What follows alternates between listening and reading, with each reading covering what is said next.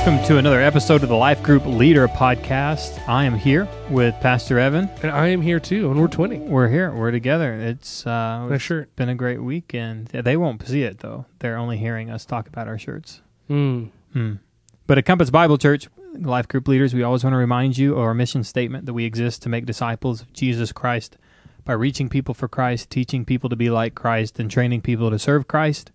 And everything we do at Compass, including this podcast for you, is to fulfill the mission of reaching, teaching, and training. Well, we are back into our series, Summer on the Mount, and this week we were talking about righteous generosity in the framework of having the right motives. And so would you like to read our main text, Pastor Evan, to remind our life group leaders where we are? All right, Matthew chapter 6, beginning in verse 1. Beware of practicing your righteousness before other people in order to be seen by them, for then you will have no reward from your Father who is in heaven. Thus, when you give to the needy, sound no trumpet before you, as the hypocrites do in the synagogues and in the streets, that they may be praised by others. Truly, I say to you, they have received their reward. But when you give to the needy, do not let your left hand know what your right hand is doing, so that your giving may be in secret, and your Father who sees in secret will reward you. All right, well, Pastor Hayden, what was your main point from this sermon based on Matthew 6, 1 through 4? It's that your generosity should never be motivated by human recognition, but by your commitment to God, who sees your generosity and rewards you as his child. And that found its expression in 3 teaching points. From verse 1, you need to check your motives. Point number 2, from verse number 2, is don't settle for less. And then verses 3 and 4, and point number 3 is give to glorify God. I think we can tear those apart a little bit to kind of dig into those for our life group leaders. But that's a good place to start. Well, one of the first questions, reading over my notes that I took in your sermon, can you let us know again? I'm going to say rehash. Reiterate. That's the word. Reiterate the seen versus sees. The difference between we see it in the language in English, but in Greek it's different. Yeah, I mean we don't see it in English, is what you're saying. Yes. Yeah, we don't see it the way that you don't see the which C's. is ironically because it is see. You have 2 Greek words, theomai and blipo, as the words for seen. And in verse 1 and verse 4, sees. The verse 4 word is blipo, and the verse 1 word is theomai. And it's important, a helpful way to understand verse 1 comes from the noun form of this word is theatron, where we get the English word for theater. And so Jesus is drawing a connection that your being seen in verse 1 has to do with you parading around and you using the world as your platform to make things about you. And so that's a completely different word than what we see in verse 4, which is talking about how even the things in secret, and particularly the things done in secret, do not escape the sight of God, who sees in secret and will reward you for being faithful and discreet in the way that you would be generous. Well, as coming to think of it as you were talking, here's a question that people might object to in our life groups. Like, okay, why does God care about our motivation so much? If we're just doing good things, isn't that good enough? Why does he care about our motivation if we're going to feed someone who's hungry? I think you care about motivations. I mean, it's not foreign to believe that God would care about your motives, because we can only know what is good based on the goodness of God and what God's standard is for morality. I mean, this goes right back to, morality and objective truth. And when we think about motivation and what motivates you, can something really be good if its motivation is for self-advancement? And because if I continue taking that thought to its inevitable end, then that means that I should be able to, anything that is for my good is actually good. And then it becomes, well, it's good for me, so I'm going to do that. And if you just keep going, you're saying, well, no, because eventually what's good for you is bad for others. And if we're going to continue talking about doing good and motives don't matter, it's like motives have everything to do with what is actually good. I mean, it's the reason that we can say, was the death of Christ good or was it bad? Well, it was bad, but it was good. Why was it good? Because the motive of God was that it would be for the substitute of the righteousness of Christ for the sin of humanity. That the death of Christ on the cross was that Christ would absorb the penalty for our sin. So the motivation of God to put his Son on the cross was a good thing. Why was it a good thing? Because the motive. If putting Christ on the cross was because God was just angry and he was trying to get all his anger out, well, that's not a good thing. But it was the motivation for it. Motivations matter. I mean, I can keep going, but the motive of your heart means so much to God. And though something may seem on the surface to be good and righteous, it doesn't actually mean that it is. Yeah. So I wanted to kind of segue now to point number 2, don't settle for less. And so one of the things you pointed out too with the assumption in the text saying, but when you do give, talking about when people actually give, how could we counsel someone in our life group? Maybe they say something, maybe pull them aside in a one-on-one conversation. They say, hey, our budget just feels like it's too tight to give. How would you try to walk them through what the next steps could be? Well, I think there are extenuating circumstances to where it is possible, and there is a situation in which someone's budget is so tight that in this season of their life, giving is almost impossible. But I say that with the exception of saying, but the problem is if you can't give now, you're not going to give later.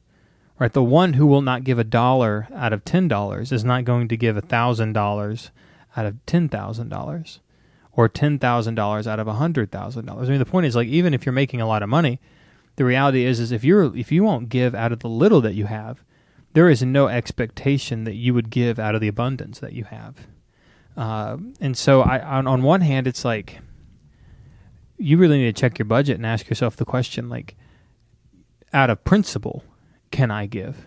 If the principle of giving is like, hey, I don't have any money. Well, $1 is money. If you're like, I only make $10, well, can you give $1? Well, you're right, $1 isn't very much. What am I spending my money on? And so we're going to counsel, hey, let's make sure, do you have a budget? Do you know what you're spending? Do you know what you're spending on? Do you know that you're spending on all of these subscription services over here? Did you know? I mean, really, when it comes down to it, often it's just we are utilizing our money just for really selfish reasons, and we haven't really thought much about it or put a plan together to make sure that my finances are healthy. And so, I mean, there's a lot of counseling. There's a lot of different veins of counseling I'd go down, but I have counseled people in the past to say, hey, for this season, you probably shouldn't give because right now you're going into the red every month because you can't afford to even to meet your basic needs. But I'm also find myself counseling more people to say you're spending money in places you ought not to. Mm-hmm. Well, then one final question that kind of complements the point, don't settle for less, essentially is how can we help someone see that settling for human praise is just nothing compared to God? How can we walk them through that? We just have to show them what the Bible says, like we did today. I mean, when we look at the text and it says, God desires to reward you, but yet you seek the reward of human praise. And God, even in 1 Corinthians 4:5, says that there's a commendation awaiting the faithful. Even in chapter 3 of 1 Corinthians talks about the wood, hay, and straw, and the gold and silver and precious jewels, and how all that's going to be thrown into the furnace, and what is left will be in part to figure out whether that's your reward or whether your reward comes in commensurate with what's left over. I mean, this reality that's like you've got to recognize that nothing in this life is worth trading off the blessing that comes from being faithful to God in eternity. And so to me, somebody with a spiritual mind and a spiritual heart's going to come to that place.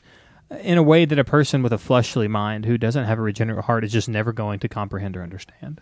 Yeah, I think it's helpful for us life group leaders to really know what is coming in our eternity with God, so that we can convey that wonderful truth. That's something that we taught to the students this last weekend about, kingdom mindset, being heavenly minded, so that they can realize what is true, that this world is not the end game. Really, what's to come is so much sweeter and so much better, including the praise that God wants to give his children, as you said in the sermon, versus the praise that we keep trying to achieve here today. Mm-hmm. Wait, one more point. I had one more question. Point number 3 was to give glory to God, and give to glorify God. That's what I meant to say. Give to glorify God. Talking about finances, Evan. How can we focus on God being our only audience, despite our desire that's in there to gain the praise of others? I mean, that's why you would focus on God being the audience of one, because you do desire to gain praise from other people. And if you're not going to spend time, if you're not going to spend your life only having one member in the audience, then you're going to spend your life with all the other people in your life trying to be your audience. And it's just like, I mean, it's the same reason why so many people don't share the gospel, because you have a fear of man and little fear of God, that you have a great desire to please man and a small desire to please God. And as you will grow in your desire to fear and love and desire God more than you fear, love, and desire man, you're going to find that your whole life will become different in the way that you talk about Jesus, in the way that you share the gospel, in the way that you give unapologetic truth and love that is both compassionate, genuine, and also has hard edges, because you have an audience of one. You ask, what does God think about this, instead of what does man think about this? Not that you and really it comes down to this. If you believe God's character is what it says he is, then all the things that would be good for God are going to be, at the end of the day, be good for the hearer. And that's why it's so important that you have an audience of one. Because I can't think of anything that God's word tells me to do that wouldn't be to the ultimate benefit of those around me. But I can think of many, many, many, many things that would garner me applause from the crowd that would not be good for me, that would not be good in the glory of God, and that would not be good for the people that are even applauding and praising me. I can't say that about anything that God would tell me would be good and glorifying to him.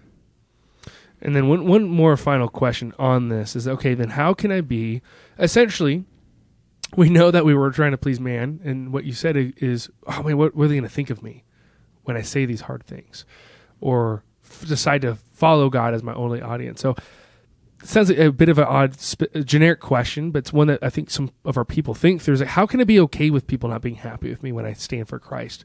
Like, how can I, what do I do? How can I get in that place to go, I want to follow God despite what others think of me, but how do I get to that place? You're going to get to that place when you're spending time with people who are happy that you follow God. And, one of the big concerns that people often have is just that, like, well, people won't like me anymore. It's like, well, get around people who like being with people who love God. Like, I mean, if your problem is you think you're going to lose everybody because of your relationship with God, you're not spending time with people who love God. And so you'd be around the wrong audience. You need to find yourself around people who love God, who are going to be very happy when you decide to follow God. I mean, community is so important, and there's always going to be people on the friends or even family members or close friends or maybe even a spouse, depending on who's listening to this, who aren't going to be happy that you have decided to reject your own desire and the desires of people for the desire of God. But ultimately, everything you're still doing is going to be good for them anyway. I mean, maybe not in the way they want, but in the way that would be along the lines of the way God has designed our relationships, it would be very good. But what you got to make sure you're doing is, like, if you find yourself just no one around you is happy that you follow God, you got to find yourself around some new people. That's why community is important. That's why we don't just preach come to church on Sunday. We preach, hey, you need to be in community every week of your life, not just on the life group night, but that is a catalyst for you to be plugged in with people who love the Lord and are happy when you make steps to follow God faithfully. And so as a life group leader, and some of you do such a good job with this, because I hear testimony of this, is telling people this is not where community ends, it's where it starts. It's a catalyst for connecting beyond the night that we have life group. And amen to that. Well, life group stuff. We have several things on the docket. Yeah, we just want to keep. We're tweaking this podcast every week to try to figure out how we can best help you guys. And so I'm always trying to think about not only reminders, but little trainings and little things that we can do to help you guys lead better. And so even as life group leaders, if you have questions, please ask them, and we can address them not just on our trainings, our physical face-to-face trainings, but on our week-to-week podcasts. One thing of reminder that we have a life group leader training August the 13th, and so it is paramount that you would be there for the health of our church and your life group, that you would prioritize being there on August the 13th after the 11 a.m. service, which is the week before Back to School Bash, which is a very strategic week for us to begin girding ourselves for what is to come with what we believe is the growth of our church in the next couple of weeks. It's going to be important for us to gather together and look forward to what God's going to do by praying, encouraging, and training you guys up. Just a word of counsel and apprentice leaders and interviewing them, etc. If you don't have an apprentice leader in mind, that's the first thing. Be thinking about people in your life group who can be great apprentices. And you need to take them through the apprentice worksheet that I've given all you guys line by line. Something I'm getting from some of the potential apprentice leaders or the apprentice applicants is I asked them, have you talked to your leader? And they're like, yeah, we talked to our leader. I'm like, have you guys gone over this document line by line? And a lot of times they say, no, we haven't. Well, the problem with that is I'm going to go over with them line by line. And if I'm going to do it, you guys need to do it so that they know what they're getting into. And by the time they meet with me, they should already have affirmative answers to all of these questions, or you shouldn't have recommended them.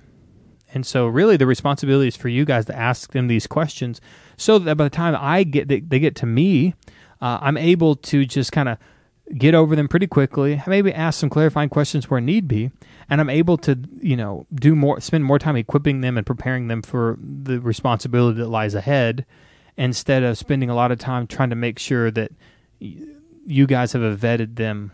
And so, what I know is I said this maybe implicitly, but I didn't say it explicitly, so I just want to take this time to remind you, take them through line by line. Don't just give it to them and say, hey, if you think you do these things, sign this. Go with them. Say, hey, do you this? Does this represent you? Are you faithful in this?